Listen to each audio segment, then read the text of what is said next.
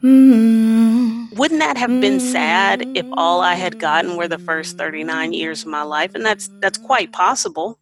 People pass away at that age and never had really been like truly happy, truly pursuing the things that I wanted to. So that's why I'm just like eternally grateful that I have had this time. From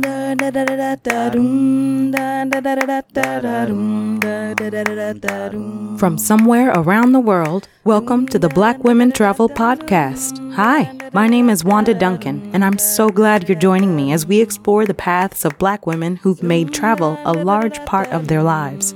Welcome to the show.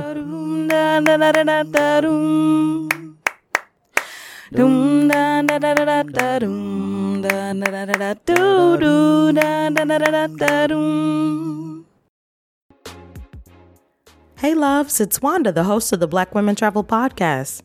I'd like to invite you to become a patron of the Black Women Travel Podcast. There are a few budget-friendly tiers you can choose from so that as a community, we can continue to heal, ask for what we deserve, get it, and inspire the next generation. Tap the link in the show notes and choose a monthly contribution that suits you.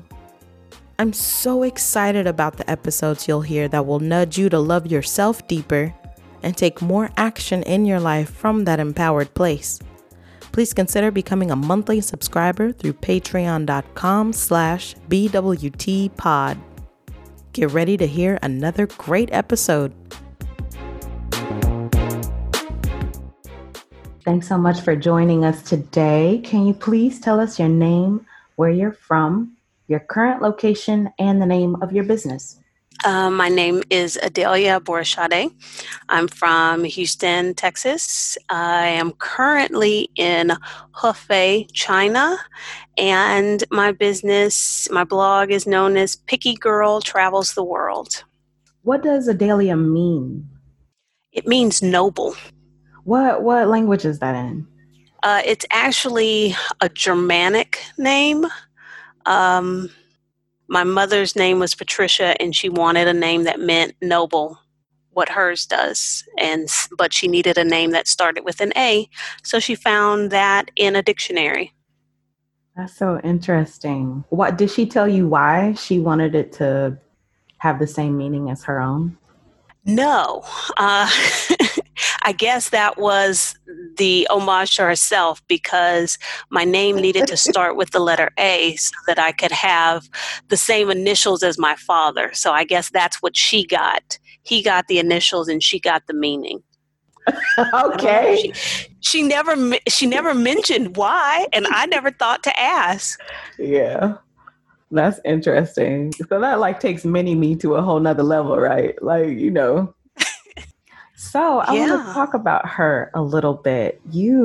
She suffered a stroke at the age of 59, and that impacted you. You had to pack up her home, and you said that she had been saving a lot of things, for the good occasions, the good dishes, or I'm not sure what other specific things, but you did mention like dishes. But that because she had the stroke, she was never able to move back into her home. And so that set something off inside you and said, I'm not going to wait for the perfect occasion. Like, I'm alive today, right now. That is the perfect occasion. So you said you would eat like a peanut butter and jelly on the good dishes. But how eating on the good dishes type of philosophy has impacted all the decisions you've made since then? I think it really just made me question why we do things the way we do, because before I had to go and clean out her house, we all knew that you save the good towels for when company came over. There was the fancy soap you didn't use. You only used the good dishes on special occasions, although I could probably count on one hand how many times those special occasions happened. So I was like, I was so struck by what a waste it was that she was saving these things and she never fully got to enjoy them. And I thought, well, I don't want to make that mistake. And I think from then on, I became very purposeful about that sort of thing. I can, one memory that comes to mind was I hosted Christmas at my house. This is when I was married.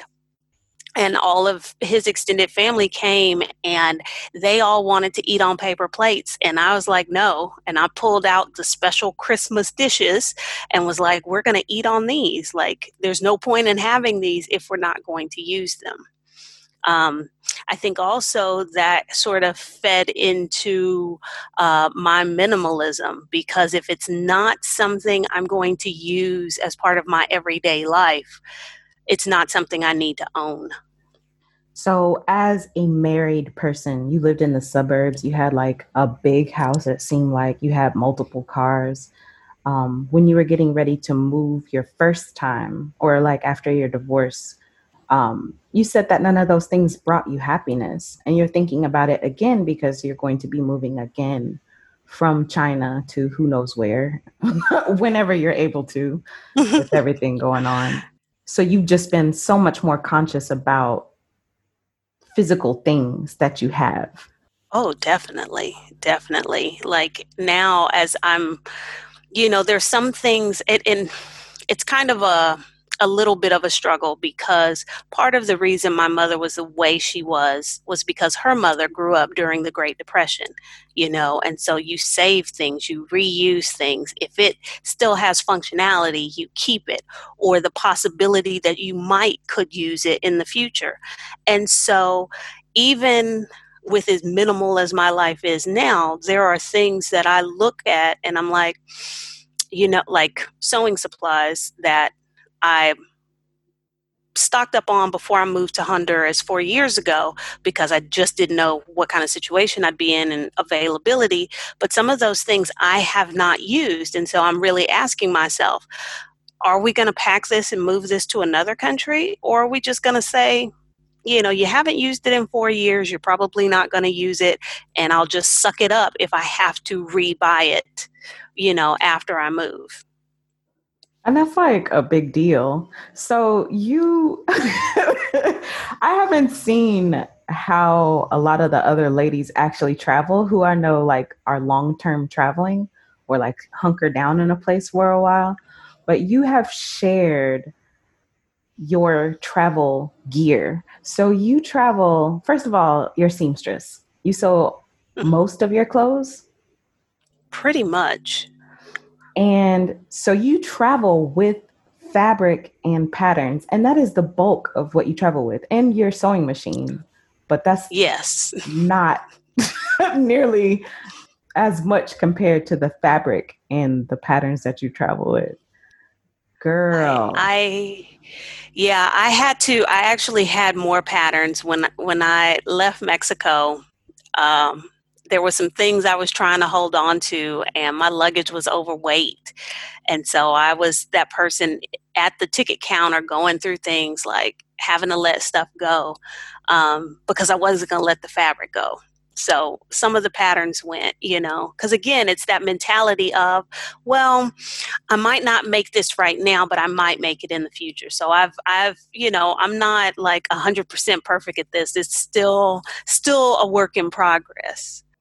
Yeah, it's a process, right? Because it's good to have the awareness of where the habit comes from, because that's all they are, right? Our habits.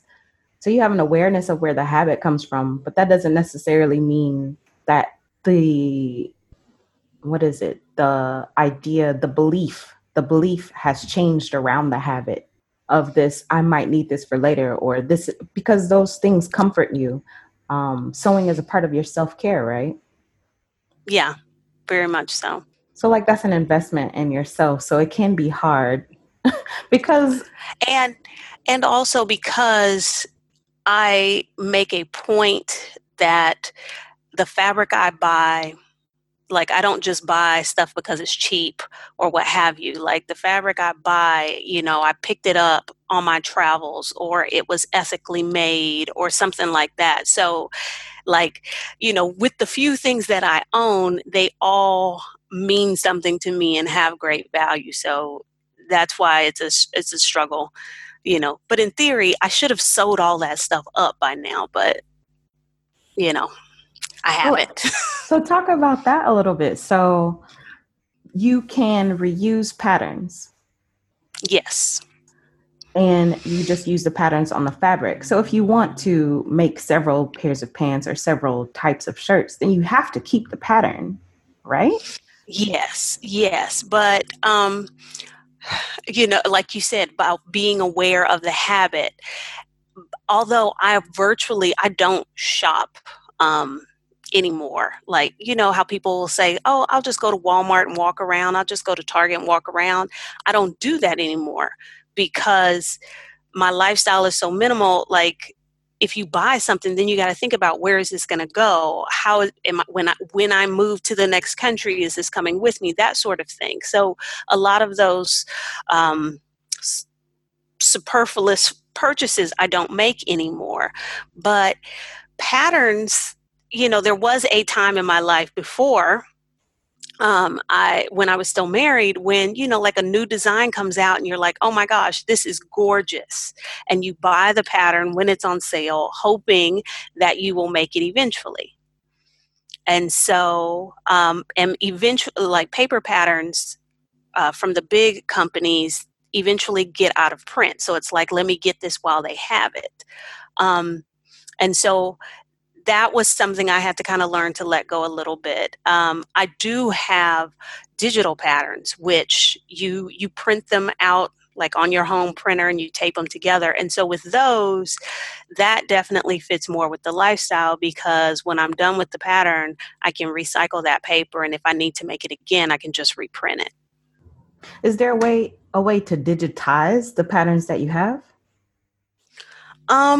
Probably, but way too much effort and probably way too much cost. Like if I had mad seamstress skills and I didn't need patterns to sew, that would be one thing, but I don't have those kind of skills. I can follow direction.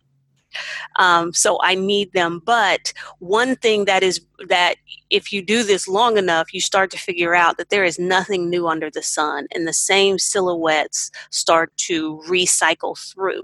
So a pattern I bought 8 years ago, that silhouette may be out as a new release, but I'm like, you know what? The one I have now, I can tweak it a little bit and I can make that. That's just so dope. I just don't know how many modern day seamstresses there are, aside from in countries where it never left. Is that something that you learned from your mother? Yes. She taught me to sew. I think I was like in the 6th grade, because she was like, "You're gonna learn to sew," and I made like my summer clothes. Like, people don't talk about them anymore, but you remember wearing short sets where the shorts and the shirt matched? I made those, and then for a long time I didn't sew, and I just got back into it probably like 2012, um, because what you could buy in the store versus what was available for you to make, there was a gap there. But that is very different now. And also, when I go to the store, I'm I'm in that weird place that I'm too old for juniors, but I'm not like old enough for the clothes that they think I'm supposed to be wearing. So I couldn't find what I wanted to wear in the styles I wanted, in the fabrics I wanted. I had issues with, how ethically those things were made. And I was like, well, at least if I make it, I know about the labor that goes into my clothing. So, yeah. That's really dope. I love that so much. I also wanted to ask you. So it's more of a style because it's not. You don't seem to have an atypical body shape.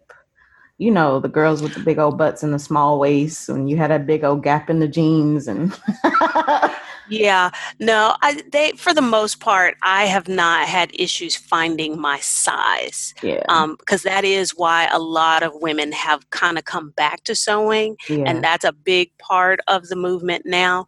For me, it was style. Um, like I said, the kinds of fabrics, the aesthetic. I couldn't find what I wanted to wear. That map fabric that you have and like the dress shirt is so clutch. It is Everybody loves that so dress. freaking gorgeous. You look great in it. You should just like wear that all the time. And I was on the hunt for map fabric because, I'm a geography nerd. I taught geography for a really long time. And um, I had a trip to Spain. And of course, that was a chance to go fabric shopping. And I found a shop in Madrid that had map fabric. And I was like, okay, whatever else we do on this trip, but I need to go here and I need to buy this. And I didn't know at the time that I bought the fabric that it was going to be that dress. But yeah, everybody loves that dress. So I wanted to ask too, like about your father. So you said that he's Nigerian, but you don't have any connections to like the culture and possibly like not the family at all? None. None. I have a box of letters. I've got some pictures, but that's it. Do you think that's impacted how you're able to have relationships? That's a good question. Um, I'd like to say no, but it probably does. Um, I mean, my mother told me that my father had died. Well, when she had the stroke and I had to go through her papers, I found a divorce decree from when I was 2 years old. Mm, that doesn't add up. And so she had been saving a box of letters for me, and I read through those letters and figured out that no, he had not died. He'd been alive for quite a while. Um, and I was like, I will say that after reading the letters, my opinion of him was not so great, um, which probably decreased if I had any desire to like locate that family. I can't say that I ever did. I know a lot of people who are adopted um, often talk about feeling like they're missing a part of themselves or missing a part of their history, or they have this hole that needed to be filled. I can't say that I ever felt that way. I have had a curiosity about the culture, but I haven't had a longing to connect with that part of the family, if that makes any sense. It does, but it is interesting because you've seen how much you've changed. And like, who knows what that man's life was like? Because it seems like if you only have an opinion of him through letters, and like maybe he wasn't saying the right stuff, you know? Well, Like, well, one of my brothers reached out. He has other children, older than me and probably younger than me. Apparently, this brother of mine had been living in Georgia, and it just so happened that he reached out about the time that my mom was in the hospital with her stroke. Um, and so he filled in a few gaps, and I was like, okay, that's cool. All right, you can go back to your life. I can go back to mine. Um, so, like I discovered that I was basically the outside child. Like they all knew about his wife in the States, but my mother did not know he had a wife and there were girlfriends and all of that. hmm, okay, that's tricky. So And I even asked myself, like, am I salty about that? I like to think that I'm not, but I don't know. Maybe I am. it I don't seems like know. you definitely have an opinion about it because it's Well, like I don't know, maybe if the situation were presented, be like, well, I'm curious to know, and like, well, maybe there could be this or that, but just like, okay, bye. Oh, well, okay, bye. well, finding that out in addition to the content of the letters didn't it did not I don't know. I didn't feel like, oh, I need more answers, I kind of felt like, okay, I got them. Yeah. Well, girl, sometimes that's all it is. You have two grown daughters. Yes. And like, wow, like two grown adult human beings. Yeah, and Um, two granddaughters. and my goodness, that just blew my wig all the way back. My edges have come up. I don't know if I'll ever make a full recovery. Um, so you moved to Honduras. So you quit everybody, you quit everything, and then you moved to Honduras in 2016, and you took your 15-year-old with you. Mm-hmm. You also have a third daughter, Mia, the best little schnauzer there ever was in life. um, Yeah. so you're traveling with your dog as well. Wow, Adalia,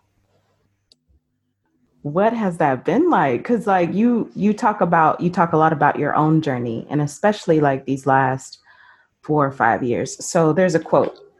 Uh, well, I'm quoting you. This is something that you said on your Instagram. You said I spent nearly half my life trying unsuccessfully to satisfy other people. This was at the cost of my happiness. I'm so grateful for second chances. It's never too late to live life on your own terms. And so you just must be like hammering this into them. How has you stepping into yourself impacted your relationships with them? With my younger daughter, because um, my oldest daughter had already graduated high school and moved out. So she kind of wasn't around for me finding myself again. But my younger daughter, I think it has just kind of removed whatever limits, young women often put on themselves. Like there is no rule book. I With her, I never said like, whoa, well, this is what you should do, or you ought to. It's kind of like, okay, what do you want to do? How do we make that happen? No idea was too crazy. um, I think with my older daughter, the way our relationship has developed, she is getting to know me, it probably in a way she didn't know me before, and she's getting to see me as like a person, not just her mother. uh so I think that's been good. I often feel like I wish it could have happened sooner, but I am just thankful it happened. Well, like in your writing, you talk a lot about second chances. So it seems like going through everything that you went through, you have developed this philosophy. You talk about regrets a lot in terms of not having any.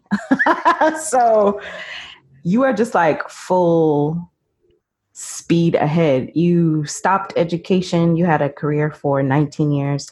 You got back into education a little bit, teaching abroad. You took a gap year in Mexico, and you said you found home in Mexico, and you're working on residency there, even with everything going on. Um, you've been skydiving. You've jumped from a building. You have a motorcycle license or had one. Um, Yeah. and you talk a lot about perspective, like not really feeding into things negatively. It's just like, okay, this is not going the way I want. How can we salvage the day kind of attitude? Yeah, life is short. And you really want to make the most of the time you have. And um, I guess because my best friend often talks about the change that she's seen in me over the last like 5-6 years, and she was like, you just used to be carrying the weight of the world on your shoulder, and she's like, like right now you are living life full throttle. And I'm like, yeah, like, wouldn't that have been sad if all I had gotten were the first 39 years of my life? And that's quite possible. People pass away at that age and never had really been like truly happy, truly pursuing the things that I wanted to. So that's why I'm just like eternally grateful that I have had this time. I don't know how much I will have, so I want to make the most of it. So, when an opportunity presents itself, I'm trying to go for it. It might not work out. Like, I moved to China. That didn't turn out to be so great, but, I learned some things from it and I keep it moving. China is a whole other conversation. China has put you in a place, honey. Yeah. There is something about being somewhere where the values of the culture do not align with your own values. Viscerally. Yeah. I mean, but in a way, I felt that way when I left the United States. That's one of the reasons I left, because the belief system there didn't align with my personal belief system. But then being here in one of what I've always felt was one of the most alien places ever, it is like almost surreal. So let me ask Adelia, did you have, like, what was your process like? 39 years. What was your process like of saying, okay, hey, this is enough and I can't do it anymore? Because part of you must have been screaming the whole time. Well, not like the whole 39 years, but what kind of help did you have? Yeah. This is actually something I've given some thought to. And a couple of things that I've figured out is, as women, we in the U.S., we are conditioned to silence that part of us that says, you know what, this ain't it. This ain't right. This isn't what I want to do. We have been taught to be like, well, it could be worse. So we put up with crap, and that crap could be any number of things, and we make do because it could be worse. So there's that piece of it.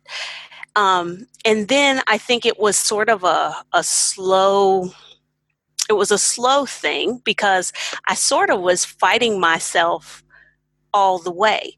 I often point back to when I went natural in 2010. Like, there's a series of decisions or discoveries I made since then that, where you start to question things that you have accepted. Like, I'd been getting my hair relaxed since I was 2 years old. That was like, I had no idea what my actual hair looked like. And it was just something I went along with. But then you question that. Then you start to question the food you eat, or, where are my clothes made?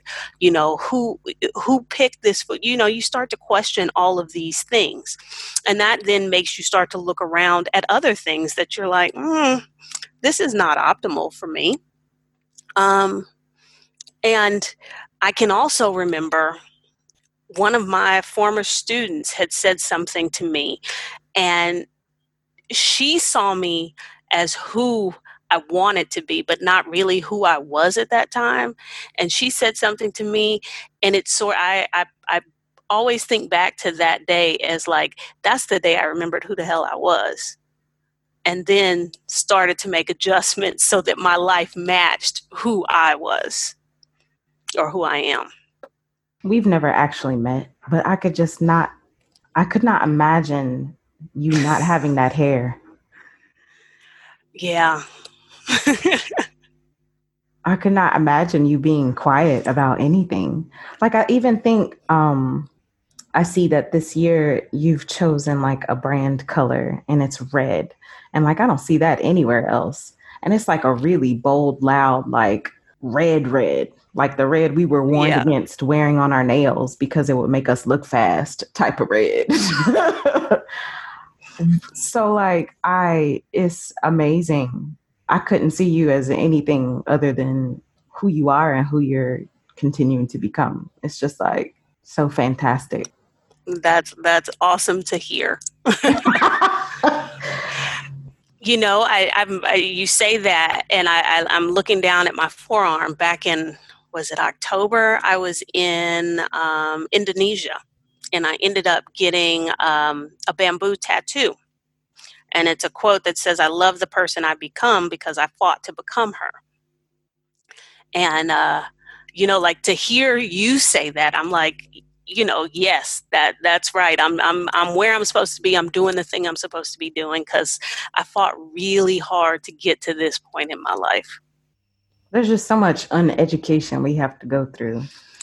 Oh man, man. Do you think that it is different for Black women? Like, I know that everybody alive has some type of journey, right? But do you think that Black women have like, It's so much more complicated as a Black woman, because I believe that there are freedoms that women who are not Black have in pursuing what they want, discovering who they are, that we are just not given the time to have. We're not allowed to have those things. I think there's so much that is not clearly stated, like it's not said out loud. It's just you're expected to know that that's not for you. I think that there's like, what is that, subversive or like Subliminal? Subliminal. I don't know what subversive is. Well, it is subversive too, but yeah. I have to look that up.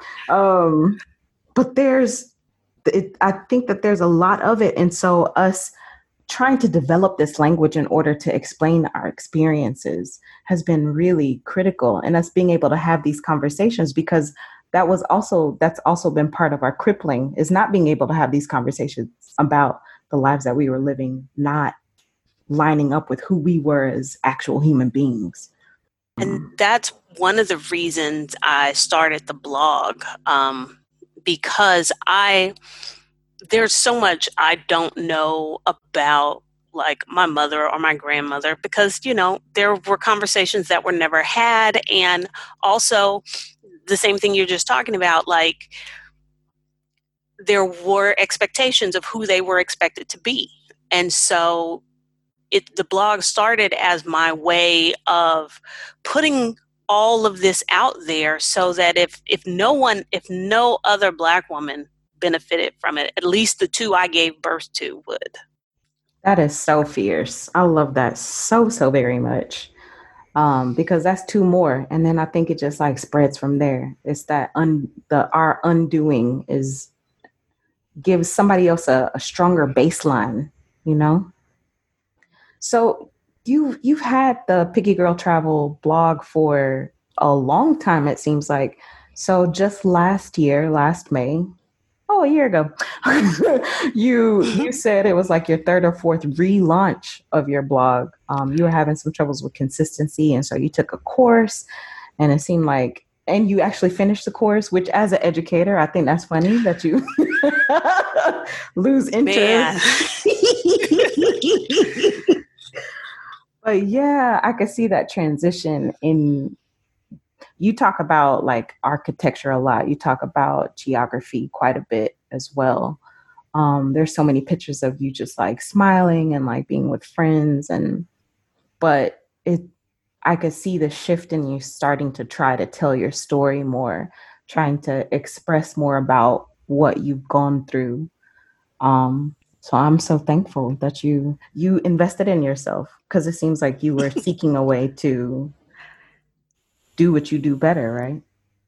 Yeah, and it was also a struggle because I'm a private person. So which is kind of strange now that my whole life is on the internet, but I am, in essence. So I had to get to a place where I was comfortable sharing more of that, and I had to remind myself of the good it would do to share my story and what I've been through versus keeping it all to myself. So I had to, get over whatever little hangups I had. That is so generational. I don't know. It hit maybe around folks that are maybe 30 and up, where there's just this instant privacy. Like we share some things, but like not like our real stuff. But I feel like these young girls are just out here tossing it to the wind. Yeah. Yeah, that's And so and generational. is that a product of the times they grew up in? Because we all joke, the Gen Xers, we all joke about, like, thank goodness there was no social media or internet back when we were doing our dirt in high school and whatnot. Because we'd have never gotten jobs. Um, But I mean, they so still like you. Come on now, is doing the same stuff y'all was doing, and they still getting yeah, we jobs. just didn't have evidence of it, But they're also getting and we fired didn't. because of they Yes, that is racist. true. Yeah, That is true. yeah, that's true. But yeah, so that, and it's still oh, something I work on. Like, I'm still, like you said, about unlearning things. I'm still having to talk to myself and identify and catch myself when I'm falling into those old habits, because that stuff's been drilled into us forever. But you also talk about like the internet freeing you. So you being able to figure out whatever it was that you wanted to figure out. So it's like, I want to do this. How do I do it? I want to move. How do I move? I want to get a job abroad. How do I get a job abroad? Like, I want to figure out what it is to live in a place. Yeah, like, how would I've thought about that too? Like, how would I have done this pre-internet? Like, I get so excited when I see in the various groups I'm a part of, somebody's like, "Oh, I'm 21 and I want to do this, and this." Well, yeah, like, I probably wanted to do those things when I was that age too, but I didn't know how to do it because we didn't have the information available. When I taught in the States, I used to tell kids all the time, like, if I had had the internet growing up, oh my gosh, I'd rule the world. Like, they just don't get how unbelievable it is, the vast amount of information they have available to them at their fingertips any time of day, everywhere they go. And I'm very thankful for it because it has allowed me to, gallivant around the world doing whatever. I think like everybody has that version of that. We never really understand what it's like to live other generations' experiences. It's just like maybe the kids who were born around the time of September 11th, they don't understand. Like people who haven't gone through something big, they don't understand how fast Mm-hmm. life actually does go back to normal because people's brains want to protect normalcy. So yeah, you may have to kick your shoes off, but you're still getting on that plane, and it's going to be the same. You may Yeah. have to wear a mask, but you're getting on the plane. Like some things are bound to change, but like it's not. I don't know. The revolution hasn't been televised because there hasn't been one. Like, Yeah. Yeah. I don't know. I just see like more of the same. Change is so gradual. It's never been so abrupt. It seems like. I think it's also one of those things about not everyone can see it. There are the people who are either in tune to it or have the sight for it. And then there are a lot of people who are oblivious to it. Let's talk about your timeline a little bit. So, Honduras was the first time you moved internationally, Yes. but China was your first international trip, but that was just short term. No, it was Oh, my first international solo trip. I had traveled internationally before. I had taken students to Italy. I had traveled with the dude I used to be married to. Uh, but going to China was the first time I traveled outside the U.S. like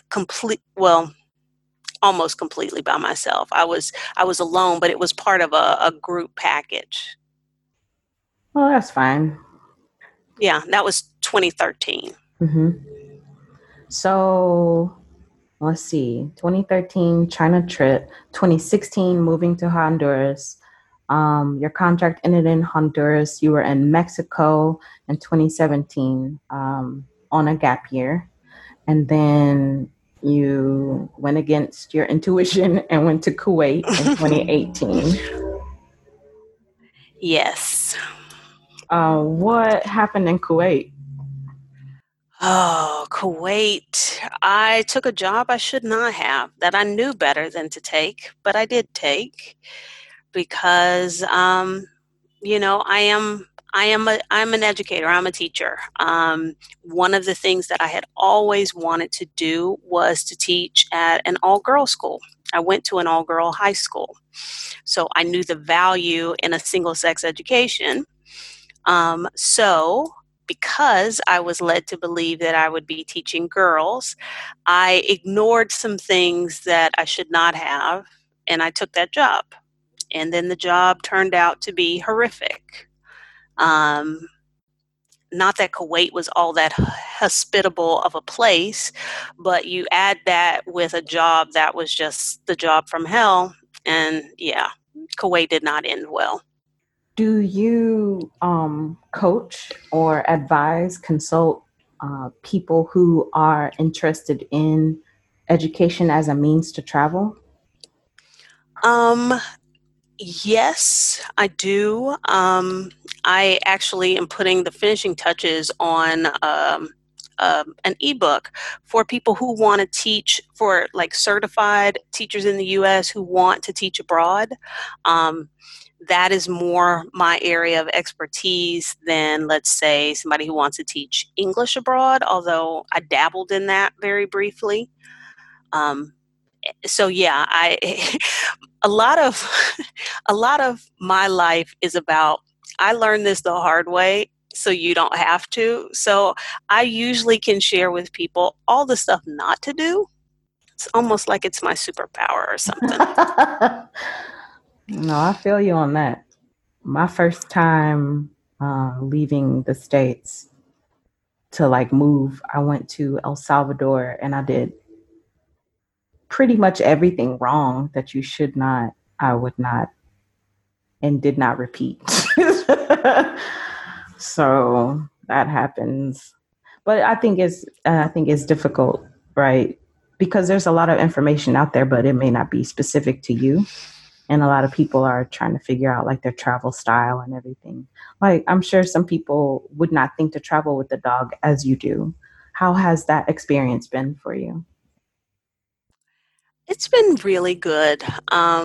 There was a brief, like, she didn't get to come to Kuwait because when my visa paperwork came through, I had to leave very quickly, and their pet importation process is a little bit more complex.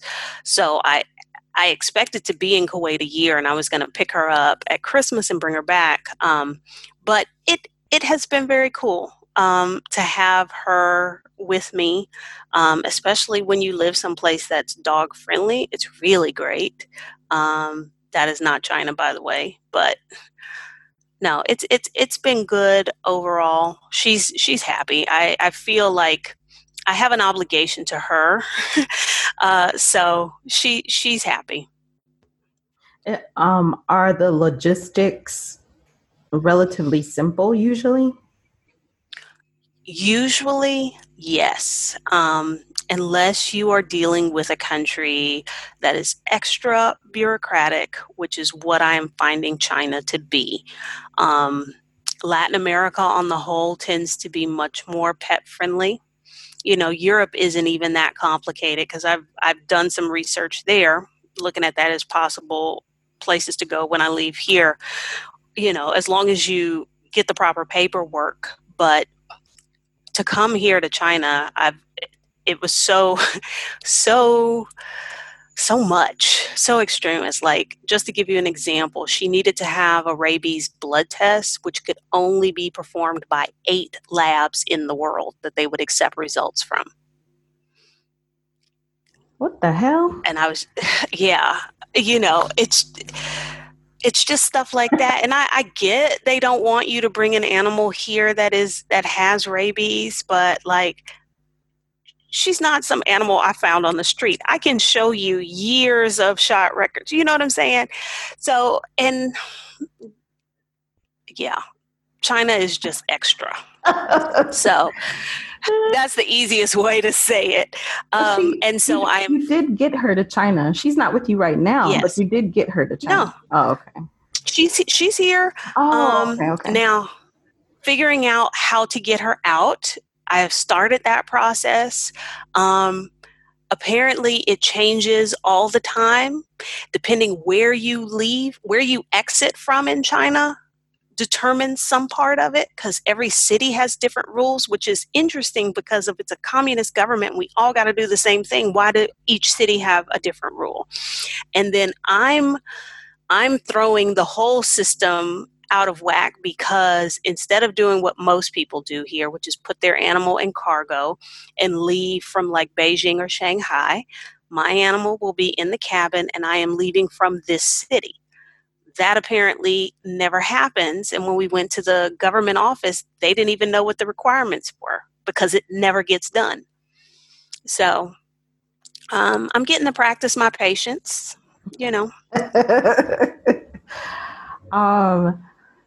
Have you had support as you've been figuring out your work and your travel? I think you're ready to put education down for a little bit again. So have you had like support in your process of figuring everything out? Support from like friends, family, that kind of support. Like, do you feel supported as you are making these changes in your life? And support could come from anywhere. Yeah. Although the hesitancy you hear in my voice is like, do I need other people's support? But yeah, like, I'm not saying, oh, I'm going to do this thing. And people are like, oh, are you sure you should do that? Blah, blah, blah. So yeah, I feel supported. When I have needed assistance, more direct assistance, I've been able to get it, I guess in my head, I'm struggling with support versus approval, because like, I don't care if anybody approves. But yeah, I call them Team Adelia. Team Adelia has been very supportive and, pitches in whenever I need them. Have you been able to create or maintain close relationships as you've traveled? With other Black women, yes. With locals, somewhat. And part of that is on me because I am not very outgoing. I'm an introvert, so like I'm not always like out trying to meet people and make friends and that sort of thing.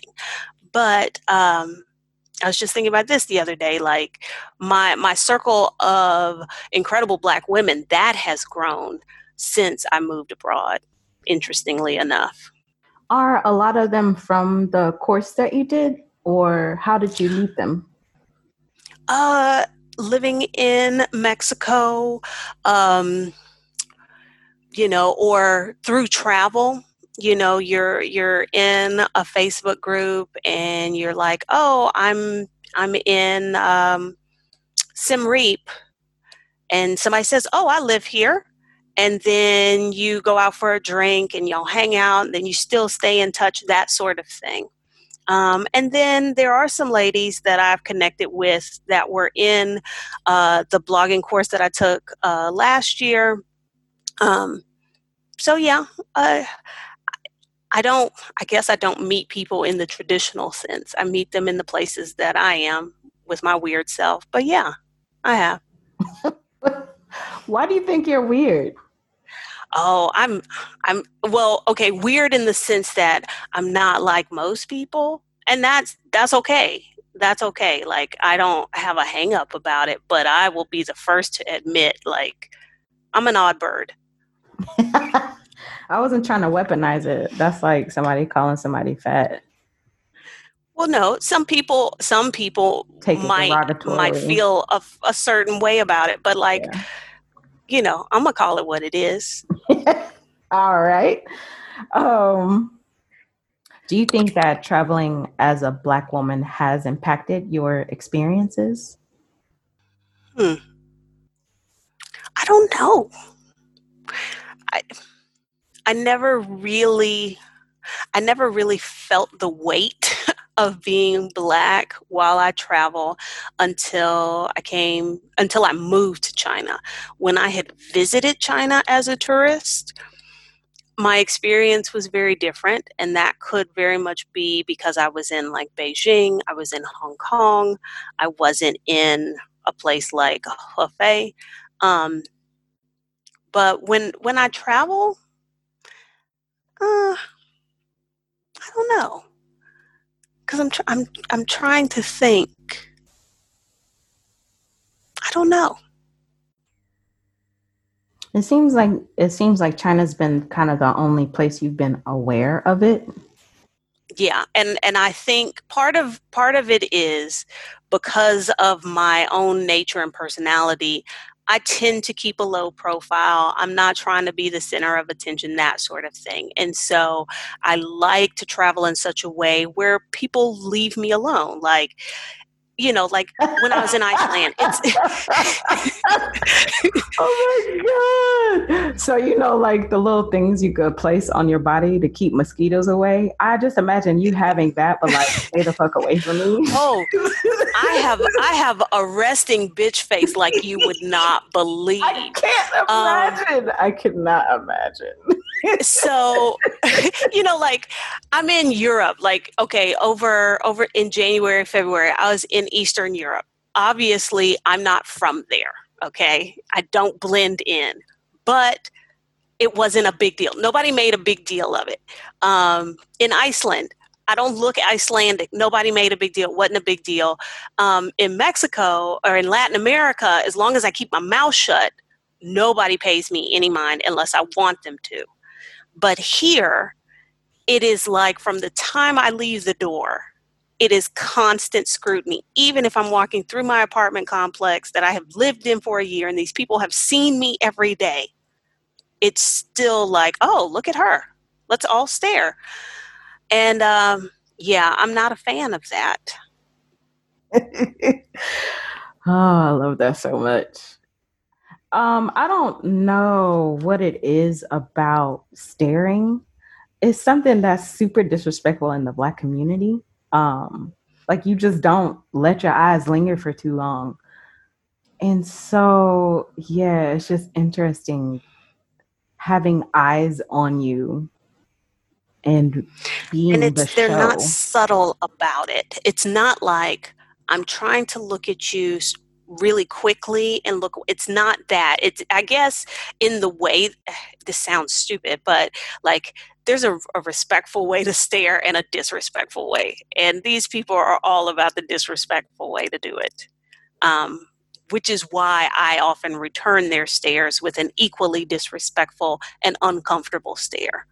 There's like And this body language where you just kind of open your eyes wide and you cock your head to the left or right.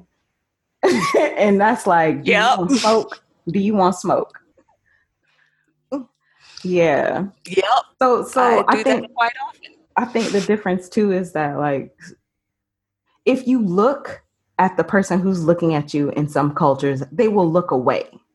But like every culture don't do that. They'll just continue to stare like, "Oh, you're looking at me, look at you." Okay. Yes. Yeah. Oh, ciao.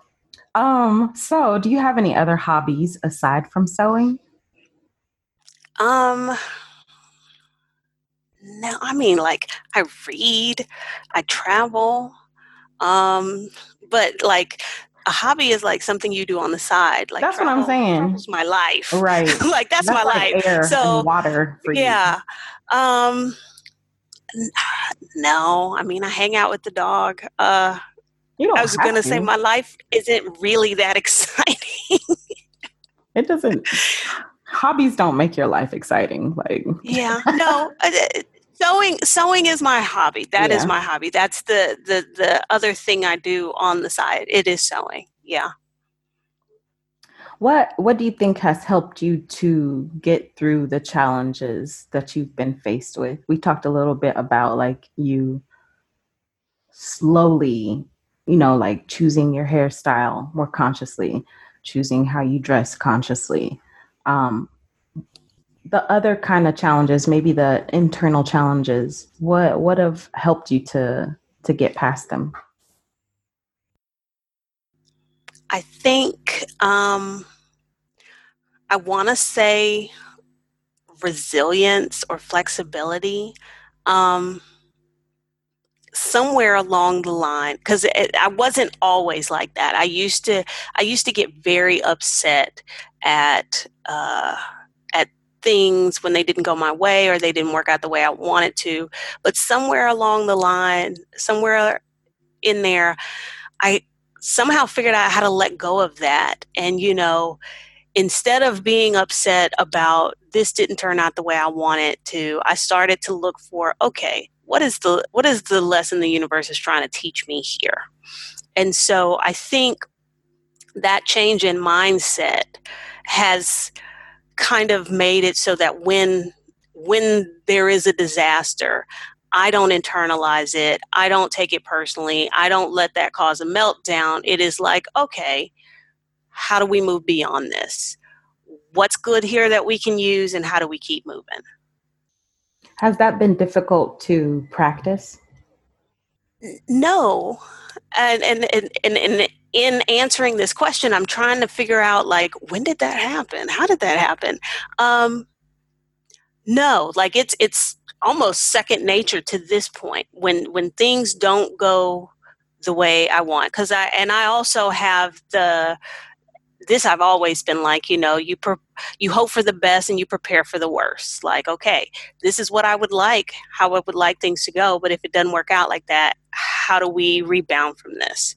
I don't find that difficult. It's sort of just like a reaction, not even something I got to think about. Would you mind sharing your self-care practices? Moscato.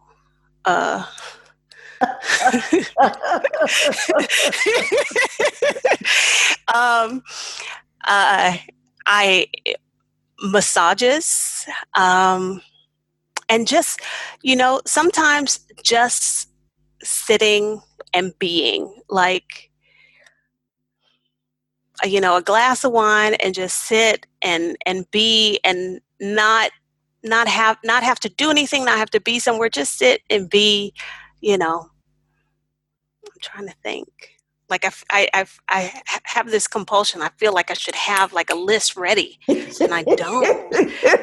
I And kind of see that. I'm minorly distressed by that, because it seems like in this day and age, everybody's got this ready list.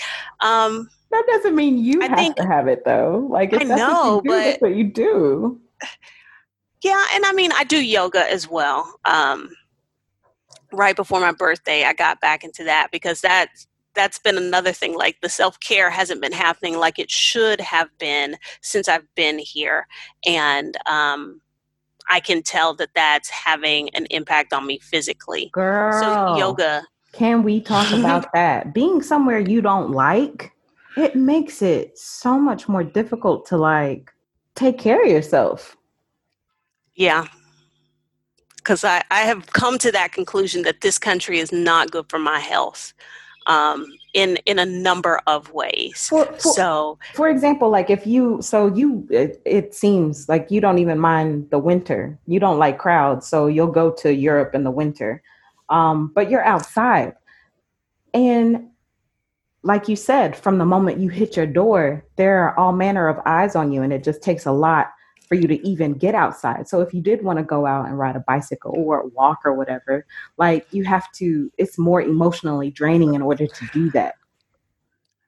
oh yeah. So no, and that is when it hit me, when I started to realize that I was altering my behavior because I didn't want to have to deal with that. That I was literally coming from work, going to my apartment, and that was it. Like, I didn't want to be outside. I didn't want to engage in any activity that made me have to go outside. So some of my coworkers and I, we were walking in the morning, and when it was the winter, it's cold and dark. We don't have to worry about anybody.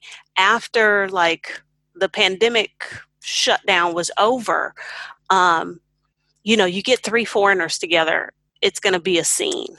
So one of the girls was like, I have been vocal about my discomfort.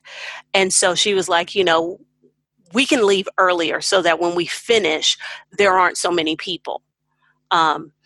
Last week they got together and went to the park, and I was like, I like the idea of doing that, y'all. I said, but I don't feel like being on display. So unless we're going to do an activity that involves being inside, I won't be going, because I've got a little bit less than 2 months that I'll still be here, and for those last 2 months I just don't want to deal with that. So like, I'm ordering my food online. I'm not going to the grocery store, because even just walking in the grocery store is a whole thing. But yeah, I have changed my behavior from how I would normally live my life to compensate for that. And it's not been good for my physical health. Not at all. Yeah, for real, for real. Grocery stores are a whole nother beast.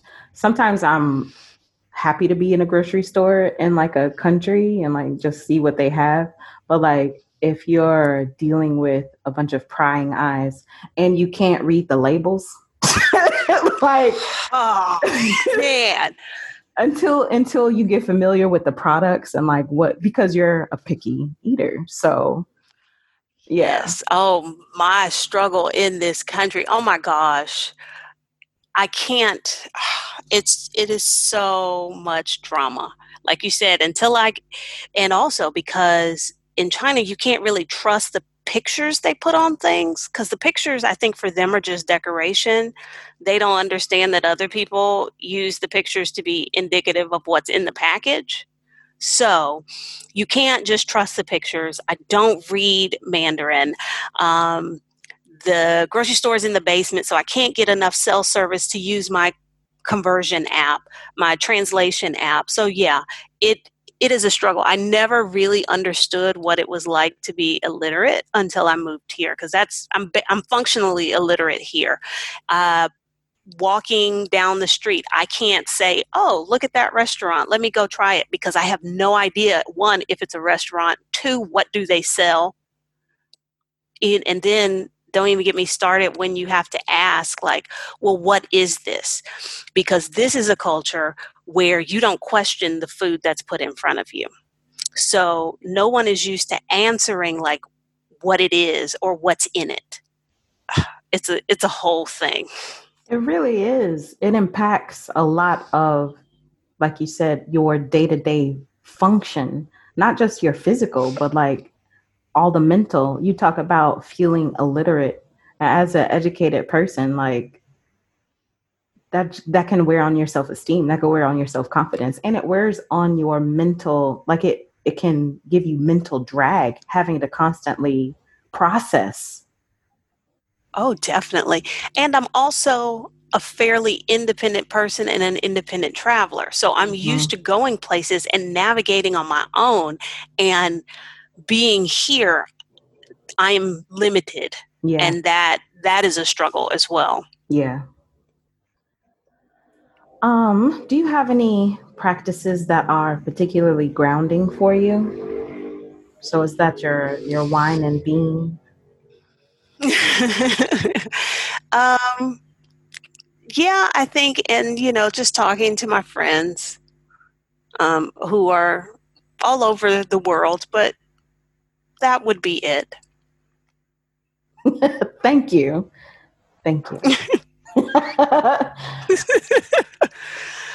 I think that's something that's also kind of built into us, as the having to have an answer and like wanting it to be like a complete answer. Yeah, or the right answer. Right. One thing, as an introvert, one thing, a lot of introverts are made to feel bad because they don't want to engage in small talk and they don't want to hang out with people. And I have found my voice, and I will be like, no, I don't socialize like that. I'm sorry. That's not going to happen. And people don't always know what to do with my responses, but whatever. Eat it.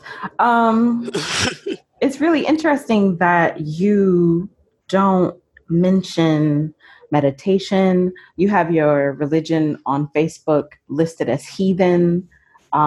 it seems like you don't have rituals or practices. No, I don't. Yoga is probably the closest. Meditation, I have tried it a couple of times and couldn't shake the feeling I wasn't doing it right. Um, I guess, you know what? I would guess that like I do a lot of internal contemplation, and that's probably the thing that grounds me. I don't think about it as a practice or a ritual, but in essence, I think it is. But yeah, I don't have a ritual in the sense that most people do. So, Um, what does that look like? It is a conversation that you have with yourself that develops, not just like thoughts leading to other thoughts, leading to other thoughts. it could be either way, but no, it could literally be a conversation I'm having with myself. That's really interesting. Have you always spoken to yourself? Probably, because I've spent a lot of time alone, kind of my whole life. So yeah. Maybe that's that introvert thing. Because like you haven't actually. The first time you lived alone was 2014. I know. Yeah. So alone, you've been doing alone together for a long time, baby. Yes. Yes, ma'am. Yes, ma'am. Uh, which is why people always ask about like dating and if I'm going to get married again, and like I can if I ever find that unicorn somewhere, um, it will have to be a live apart together kind of situation, because yeah, I just got a chance to be physically by myself and I'm not ready to give that up. That's really interesting. Um, so like I guess in the psychology world they call it self-talk or something like that.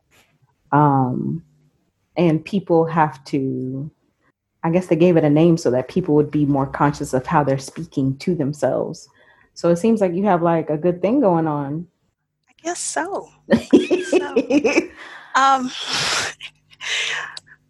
I don't think about it, but yeah, I have had a friend remark about the amount of self contemplation that I do, like, and I think you even said something to that, like, you know, I can kind of step outside myself and analyze and observe behaviors, patterns, that sort of thing. And so, yeah, I'll talk to myself about those things, like, oh, you know, you're doing this thing again. Sometimes I answer back, sometimes I don't. You talk about learning the hard way, but like that seems like the real superpower because some people learn the hard way. And I mean, we all learn the hard way in essence, because people can tell you about stuff, but that doesn't mean that it's not going to stop you from making the mistakes you need to make in order to learn what you need to learn, the quote unquote mistakes. I guess I feel like I don't, some of those people kind of just charge ahead very foolhardy, and I don't feel I do that. But it does seem that I have a knack for ending up in these bizarre situations.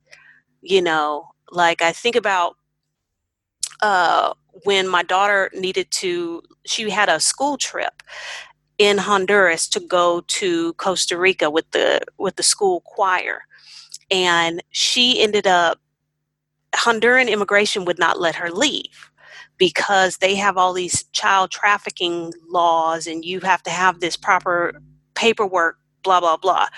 And I had paperwork, but they wouldn't accept it because her teacher put her Honduran residency thing down instead of putting her down as a foreigner. And so once they did that, she was governed by Honduran law, and I didn't have the Honduran paperwork. And so then that started this whole, like, how do we solve this problem so the kid can go on her choir trip? And so I navigate all that.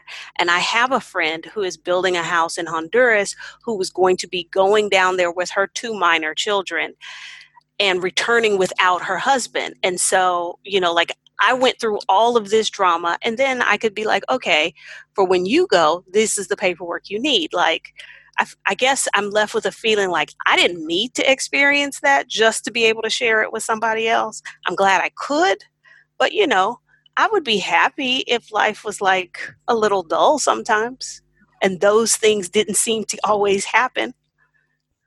Oh, I see. Oh, okay. Well, I mean, couldn't that be said about every hard experience? Like I like Kuwait. You knew. Yeah. You knew. Yeah, I knew. You knew. Yeah. Are you talking about no, like the things that you don't know about? Well, yeah. But to be fair, but I don't think you're talking about that specifically. You're talking about the things that you don't see coming. Like who would have thought I think that's it. That? Yeah. Oh, okay. Yeah. You think you experience them more often than anybody else? Probably not. It probably just feels that way. Because for several people, I have become that person where it's like, X weird thing is happening to me. I bet Adelia knows how to solve this, or I bet Adelia has had experience with this. So in actuality, I'm very much aware that it probably does not happen to me any more often than it does anybody else. But I have developed a reputation of that's the person to ask because she probably knows. I feel you on that. I used to keep a blog. I'm also I don't know what you call it. I did not keep my blog up, but I would put all types of tips in there. And these are the tips that cost me, right? So these are the things that I figured out, because what I think most people are looking for a simple solution for things. But me, I get in the weeds, and it to my detriment often, because I was just like, there's an answer. There's another way to do this that's not popping up right away. So I dig, which has led to me having some different experiences. And so sharing that so easily for someone who doesn't have to go through that, I think that I have had that thought, well, dang, you're, and it's for free. So yeah, I've definitely had that thought. So when you are traveling, which is always now, when you're exploring a place, how do you like to explore? I like to wander. I will, do the basic, what is there to do? What is this place known for? If I don't already have some background in the place, or some area of interest, I like to wander and just kind of see where my little exploration takes me and what can I just stumble upon. That's really my preferred way to travel. And you are a city girl, so sand irritates you to no end. So you are not a beach lady. No, sand, salt. You don't like the countryside. You like the hustle and the bustle. You like to be around where all the buildings are. You don't mind. It seems like you don't mind going off into the jungle to see something cool. You went out to see the rice paddies there. You force yourself to go out. If it's something, and that's the geographer in me. If there is something really remarkable or interesting, like 600-year-old rice paddies, or the driest place or the lowest point in the United States, and the driest part out in Death Valley, kind of those, because I have a very uneven relationship with nature. But the truly remarkable things, I want to go out and see that, and I want to see it in the way that I can get out there to see it as quickly as possible and get back to civilization. I'm not trying to camp and live in the wilderness. No. Come on. So you are earning, you are making sure that you are living the picky The picky lifestyle. So by picky, we were talking about food a little bit, but like you refuse all vegetables and fruit in the name of life. Like you just don't. I have never eaten them like my entire 45 years on earth. That's just not been my thing. They don't taste to me like they taste to other people. Why they don't taste good to me, I don't know. Maybe it's because I shouldn't eat them. You know, one theory is if you look in nature, can you tell I've given this some thought? You're like, because I am not drawn to them, they are not for me. Well, you look in nature and there's so many animals that like have the ability to make themselves taste bad to predators. You know, poisonous things often taste bad. And so nature is telling us you should not eat things that do not taste good. So maybe for other people it is appropriate to eat those things, but maybe not for me. I have tried, because I know people are going to be like, oh, but your taste buds change when you get older. No, they don't. Mine did not. I have tried again. I tried my damnedest to get with spinach. It just didn't happen. That is so hilarious. Even after 2 pregnancies, because people say, I don't know, but people say that your taste changes when you're pregnant too. So that's really interesting. Yeah. You definitely you are crafting a very good argument. Your thesis is well on its way. That's so funny. You were talking about life giving you lemons, but you were like, well, actually for me, it wouldn't be lemons because lemons are fine. Life gave me broccoli. And I am that would be something that would require me to find some fortitude. If life gave me broccoli, like what do I do with this? How do I make this work? Lemons I can work with. You can make lemon cake out of that. Oh, I love it so much. I wanted to ask you, Adalia, how do you like to celebrate? Travel.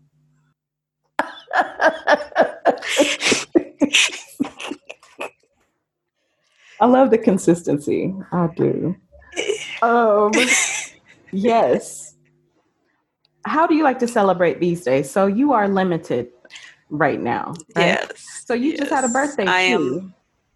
And I was I should have been traveling for my birthday, but I could not. And so if I can't travel, I usually celebrate with food, and I am very well aware that that's probably not the healthiest thing, but it is what it is. And yeah, so that's how I celebrated my birthday. We went out to a Western restaurant. It was a Tex-Mex place here, and somebody made me brownies, and I had I had several margaritas, which I enjoyed. No, I enjoyed thoroughly. But yeah, honestly, I would travel to celebrate.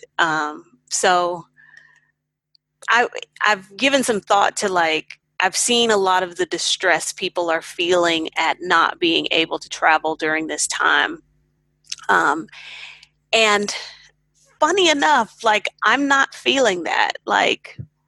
I know I'll get back to it eventually. So I'm not really stressing and lamenting the traveling too much at this point.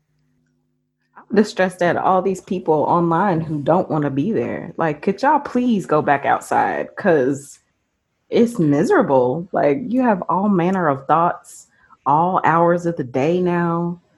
So much anxiety, so much recycling of information and yeah, you can tell, that meme that says something like, some of you weren't punished as children and stayed grounded in your rooms, and you can really tell. I spent a lot of my youth on punishment by myself. So being in quarantine, lockdown, not that much different, What was you being punished for? The dumb stuff I did. I did plenty dumb stuff. We won't get into the All right, details of it. all right. Most of it was legal, but Okay. yeah, I did some dumb stuff. So I was forever on punishment. Like my entire 8th grade year, I think I might have had 2 weeks where I wasn't on punishment. Girl. So yeah. Dang.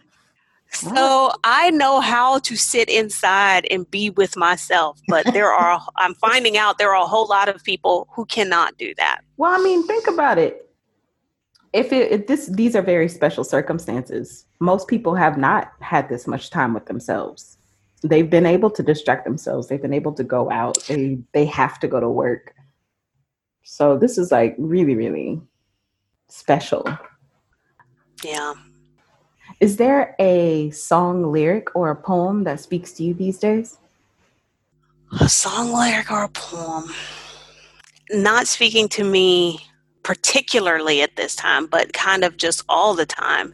And it's not a song lyric. It is a quote from Harold and Kumar Go to White Castle, where the guy talks about that the universe tends to unfold as it should. And he was quoting someone else, but that's where I got the quote from. The universe unfolds as it should. It tends to unfold as it should. Tends to unfold as it should. Okay.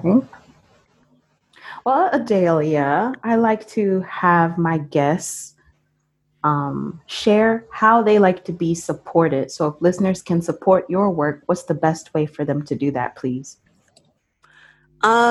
Listeners can support my work by going to the blog, pickygirltravelstheworld.com, signing up for the newsletter. Visit the blog, look into the shop. I do offer a few products and services. If there's something there that resonates with you, great. If not, here's the way to support me. Just share what you like of mine with someone you think could benefit from it. That's how you could support me. Perfect. Thank you so much. I appreciate you being so open and having this conversation out loud with us. You're most welcome. I thoroughly enjoyed it. Well, you have yourself a gorgeous day, Adalia. You too. Thank you. Bye. Bye. Ba-dum, ah,